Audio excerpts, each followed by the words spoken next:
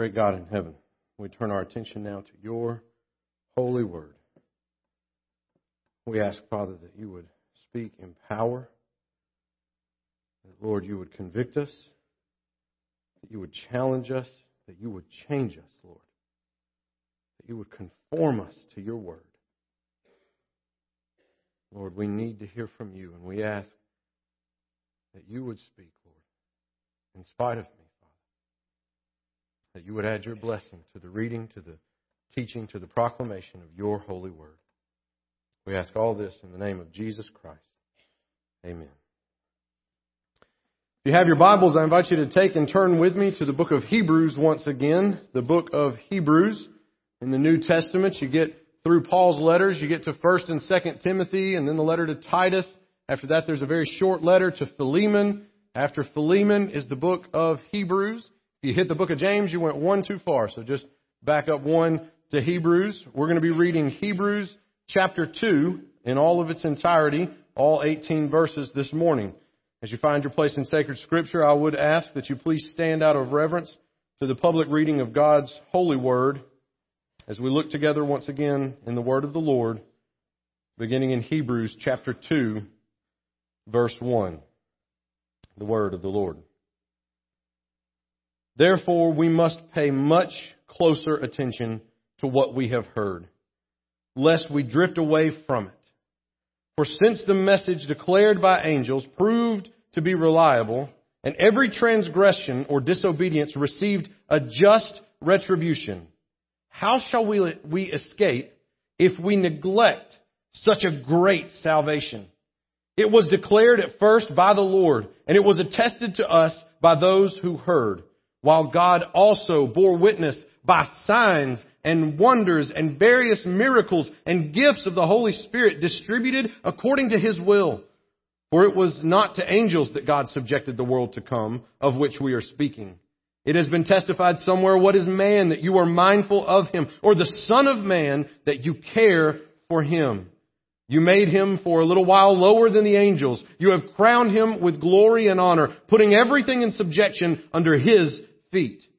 Now in putting everything in subjection to him, he left nothing outside of his control. At present, we do not see everything in subjection to him, but we see him who for a little while was made lower than the angels, namely Jesus, crowned with glory and honor because of the suffering of death, so that by the grace of God he might taste death for everyone. For it was fitting that he, for whom and by whom all things exist, in bringing many sons to glory, should make the founder of their salvation perfect through suffering. For he who sanctifies and those who are sanctified all have one source. That is why he is not ashamed to call them brothers, saying, I will tell of your name to my brothers. In the midst of the congregation, I will sing your praise. And again, I will put my trust in him. And again, behold, I and the children God has given me. Since therefore the children share in flesh and blood, he himself likewise partook of the same things, that through death he might destroy the one who has the power of death, that is, the devil, and deliver all those who through fear of death were subject to lifelong slavery. For surely it is not angels that he helps, but he helps the offspring of Abraham. Therefore, he had to be made like his brothers in every respect, so that he might become a merciful and faithful high priest in the service of God, to make a propitiation for the sins of the people. For because he himself has suffered when tempted, he is able to help those who are being tempted. This is the word of the Lord. Thanks be to God. You may be seated.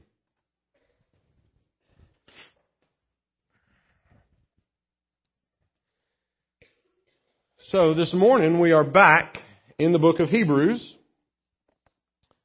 Pay no attention to the man behind the curtain. We are back in the book of Hebrews. And if you'll remember from last week, nobody knows who the author of Hebrews is.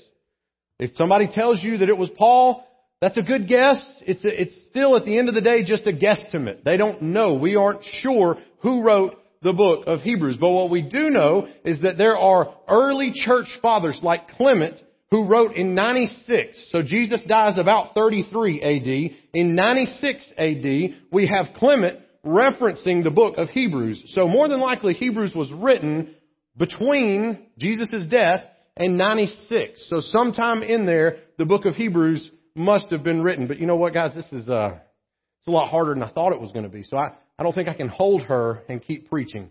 So I'm just going to set her right over here. Don't worry. It's okay. We're just going to set her right over here. All right? She's going to hang out right there. I know we got great nursery workers. She's just going to hang out right here. There we go. Boop. All right. So we start off in Hebrews chapter 2. And if you noticed in Hebrews chapter 1, there wasn't a single command. There's not a single instruction that we are given in all of Hebrews chapter 1. All of Hebrews chapter 1 is essentially Jesus is supreme. There is no one above Jesus, and Jesus is above all of the angels. So we spend an entire chapter just talking about how awesome Jesus is and how above and beyond Jesus is in regards to everything in creation. He is on par and equal with the Father. And so we move in to chapter 2, and chapter 2 is going to demonstrate to us some of His humanity, some of how He was fully God and fully man. And you know what happens in chapter 2 is he says this phrase that I love there in the beginning. Pay much closer attention. This is that struggle that we were talking about last week, that he's writing this as a letter, but also as a sermon. And so what he's doing is saying, pay close attention. In light of everything that we've just heard and said about Jesus, let me help and you pay attention to this. We'll see him struggle with this angst that he has to communicate and draw our attention to what is important over and over again. We'll see this in chapter 4. He'll say, pay close attention. Look here. And then in chapter 12, he'll say, hey, look to Jesus. Fix your eyes on Jesus. And what ends up happening in Hebrews, and for so many of us that try and share the gospel, that try and preach on Sunday morning, we end up being flight attendants. Have you ever noticed that that's kind of what happens? I mean, the flight attendants are very important. They're vital to your safety and survival. But how many times have you gotten on a plane recently and everybody stopped what they were doing to pay attention to the flight attendant to say, all right, the exits are back there and they're right here. And here's how you want to buckle your seatbelt. Okay, here's the inflatable thing. And you pull right here and you blow to fill it up. Nobody's paying any attention at all. They're still on their phones. They hadn't turned their electronics off. They've already got the Sky Mall magazine. They're flipping through to what's new. Nobody's watching at all. And that's what the writer of Hebrews wants to communicate to us. This is vital. Pay attention. I'm trying to get you out of this plane alive. I'm trying to get you out of this life alive. I know that might not make sense, but there is a way to get out of this life even more alive than we are now. And the writer of Hebrews is saying, pay attention because I'm trying to get you out of here alive. I want you to know where the exits are. I want you to know how to stay safe. I want you to know what to do. And so many of us, we're just wandering through life. Just paying attention to anything and everything, but what needs to be paid attention to. And I just don't understand sometimes how we can neglect something so vital and so important with so much draw to it. Look what he says in verse 3. How shall we escape if we neglect such a great salvation? He says that because of Jesus, the payment for our sin has already been made. We already have redemption if we will believe in Jesus and become children of God. But how will we neglect such a great salvation and still escape the wrath that is to come? Listen, I have 3 kids, and this one is the most chill of all 3 of them. All right? And she's not hardly making a sound. She's kicking. She's enjoying herself, okay? And I remember with my first child what it was like trying to get him used to being in his crib. I was just a weak father, okay? Because he would cry and scream when we left him in his bed by himself. And I couldn't even stay in the house because at that point in time we had a small house. So there was nowhere you could go in the house to not hear him crying and screaming out, wanting one of us to come in there and grab him. And I felt like I was neglecting my child. But my wife, who's so much wiser than me, said, we need to do this or he will never, ever sleep on his own. And I said, okay, well, I'm going outside. You need something from the store? I'm going to the store. I can't do it. I cannot do it. Folks, I don't know how people can neglect something like this. We weren't neglecting Micah, all right? And this one right here, she doesn't ever hardly cry when we put her to bed. She just hangs out. But look at this baby. Look at how precious this is. Okay, I know I'm biased, but this baby looks a lot like Jessica, and I know she's beautiful, all right? How do people neglect their children? But time and time again, we hear stories of babies whose heads on the back are completely flat because they've been left to lay there on their own, all by themselves. And then parents will put them in a further away room, and they'll go and they'll put their headphones on so they don't have to listen to the children, or they'll leave the house. And time again, you can go and hear the stories from people who work at DHR that they have to go and rescue babies. Something as precious as this. There could be laws that are passed that say we can terminate a child even up to the point of being born after 9 months. There's a neglect for something even this precious. It's possible. And some people do it easily. And I want us to see this morning our salvation and our Jesus is even more precious than this sweet little angel. I love this little girl with all my heart, and she is precious, and it would be impossible for me to neglect her. I cannot do it. If she cries out, I'm gonna go help her. My wife has to tackle me and hold me down. Hey, you're gonna spoil her rotten. Stop it. You're not neglecting her. You're not ignoring her. You're teaching her. You're disciplining her. This is good parenting. And I have to be reminded of all those things, because there's no way in the world that I could neglect someone like this. And yet people do it all the time. And thus is the same with our Jesus. It's the exact same thing. It's the exact same way. And yes, I do use my children for analogies. And Micah and Luke have already gotten used to it. And Lily will eventually get used to it.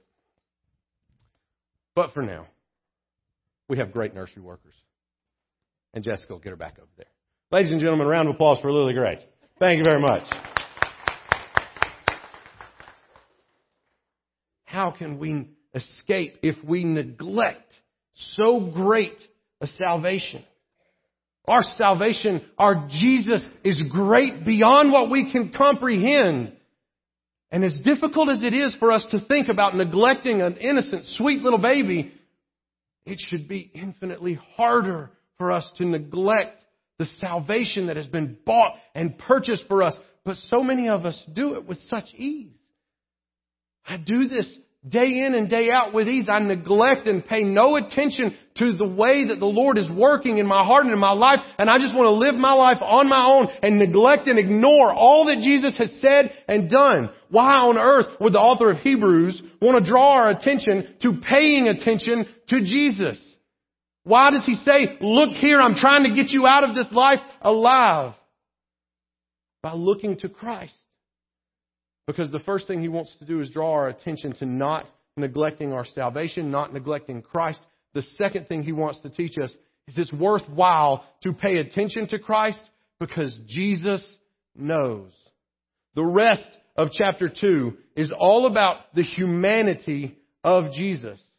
Have you thought in your life, in your walk, have you reached the point where you've thought there's no way that God could understand what I'm going through? There's no could feel the emotions that I'm feeling right now. And I want you to know Hebrews 2 is here to dispel that rumor from your mind. Jesus knows where you are. He knows where you've been. He knows where you're going. And He walked there. You know, my favorite little tagline to throw out for somebody if you're trying to defend someone is, well, have you walked a mile in their shoes? Have you tried putting yourself in their shoes? It's like a really good trump card where somebody's getting all judgmental and like, I cannot believe so-and-so did such and yada yada, hada hada, haba haba, haba haba haba. And you go, well, I know you can say that, but have you put yourself in their shoes? Have you tried to walk a mile in their shoes and what they're doing and all that they got to put up with? And usually you have to back down after that. Well, no, I've never been in that particular situation. But you know what? Jesus has. That statement doesn't work on Him because He has walked in your shoes. And you might think, Pastor, there's no way that Jesus has walked in my shoes. Look again at verse 18. He's going to reiterate this in chapter 4 where he says that Jesus was tempted and tried in every way. But in verse 18, because he himself has suffered when tempted, he is able to help those who are being tempted. Don't neglect Jesus because he's walked where you're walking. You think there's no way that Jesus has walked where I'm walking. My family is so messed up, Pastor. There's no way that Jesus had a family like mine. Okay, that's a valid argument, maybe. But Jesus was, at best, thought of as an illegitimate child of Mary's. That Joseph was not his real father because the people in Nazareth knew that Mary was already with child. And so they knew that Mary and Joseph were not yet together. So either Mary and Joseph had a child out of wedlock, or Jesus is an illegitimate child, or they have to believe that he's the Son of God conceived by the Holy Spirit. So you tell me which of those three excuses the people in Nazareth are going to come up with. Jesus doesn't understand what it's like to be ostracized. Oh, I guarantee you, Jesus understands what it feels like to be ostracized and persecuted and the odd person out. Jesus also understands what it is to be sought by the crowds and be the most popular person where he can't even get a moment by himself because people are seeking him out so fervently. Jesus just wouldn't understand the pressure that I'm under. All eyes are on me. Yes, Jesus has been there. He's walked through that so he could walk through it with you. He's experienced it. His dad had to have died. Joseph, his earthly dad, had to have died sometime before he went into the ministry. Because we have accounts of the rest of his family trying to have him thrown in a loony bin. Trying to have him committed. Jesus, you are not the Son of God. Come home and we're going to lock you in your room so you'll stop saying this stuff. His brothers and his mother show up to say that. Not his father. When he's there in the crucifixion, you go through every crucifixion account and every detail. His father's never mentioned. It makes all the historical sense in the world that Joseph would have been a little bit older than Mary and that he passed away. So if you're sitting there saying, Jesus doesn't know what it's like to be so responsible in my family and to not have a father who's there to care for him and love him, I guarantee you he probably did. He probably, as the firstborn in his family, had to step up and walk and hold up the mantle of the family. Everyone looked to Jesus to be the leader and the head of the household because he was the oldest and he was the firstborn. He had to keep the carpentry business going. And when everything was going great, he says, you know what? I'm called to a higher purpose and I've got to go and minister and eventually come into my kingdom. And James and Joseph, his other brothers, are like, what are you talking about? You are responsible for our family. You think Jesus hasn't had family pressures? You think Jesus didn't have expectations of him to stay in the carpentry business and not go into the ministry? Jesus has walked where you're walking. He's had the crowds pressing in on him. He's had people loved him. He's had people hate him, trying to throw him off cliffs, trying to stone him and kill him. You think, well, Jesus was never tempted like I am. I face temptations of lust. I face temptations towards men and women that I can't control. And Jesus has never faced that. You mean to tell me you think that the women that Jesus healed miraculously never threw themselves at him? You think that they never made a move on Jesus? That Jesus was ugly and nobody ever wanted to try and seduce Jesus? You're blind if you think that. And Jesus was tempted in every way. Chapter 4 will tell us he was tempted in every way, yet he did not sin. He knows the hurt and the pain and the sorrow of losing a father, a loved one, a friend. He knows what it is to hurt and have emotional depth in his being that he can't even express. He rides into Jerusalem and weeps over the city saying, oh, Jerusalem, how I long to... Oh, man. You think Jesus doesn't know where you've been.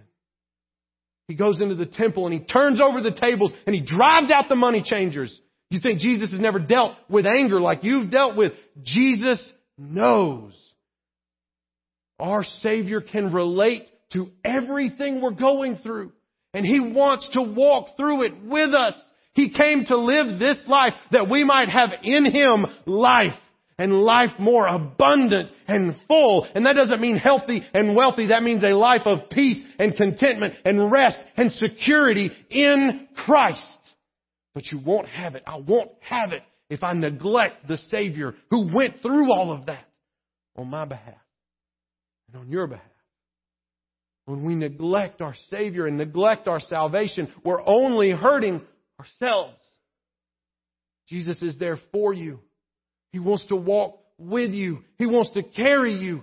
And He knows the pain and the hurt. Jesus has never been through a lack of healing. You don't understand, Pastor. I'm trying to be healed and I can't find the healing. How about when He goes back to Nazareth? And Mark 6 tells us that nobody believed in Him. They all thought that crazy Jesus is coming back, and nobody had faith. And Mark 6:4 says, because there was such a lack of faith, He moved on and was not able to do many miracles among them. There were people who needed healing in Nazareth, but the presence over the whole city was one of rejection, such that Jesus had to move on. Yes, Jesus knows what it is when the healing hasn't come yet. Jesus knows what it is to lose those that are close to Him. You see, in the first chapter, we're told how great and how awesome and how far above all of us Jesus is. But in the second chapter, He's so relatable. Why would we ever bother to neglect Him? In church, we neglect Him so quickly and so easily. I've said it before. I believe it with all my heart. We take good things and make them God things.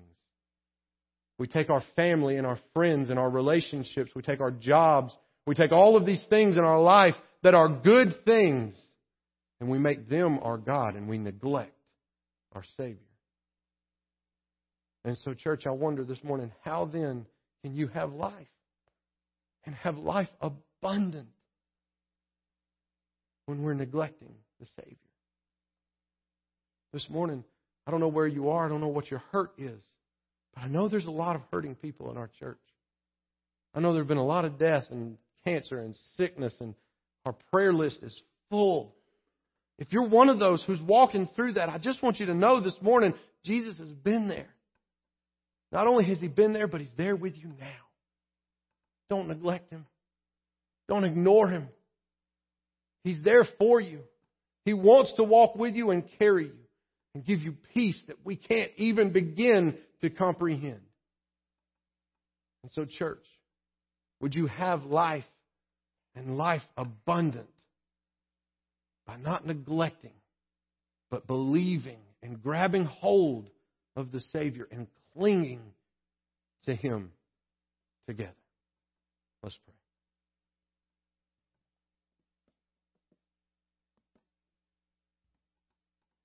Great God in heaven, we thank You for this day. We thank You for what You have done on our behalf. Lord, that by Your stripes we are healed. That by Your wounds we have access to the Father. And because of Your death and Your payment, we can be called the children of God. But Lord, only if we will trust and believe in Jesus. You are the only way, the only truth, and the only life.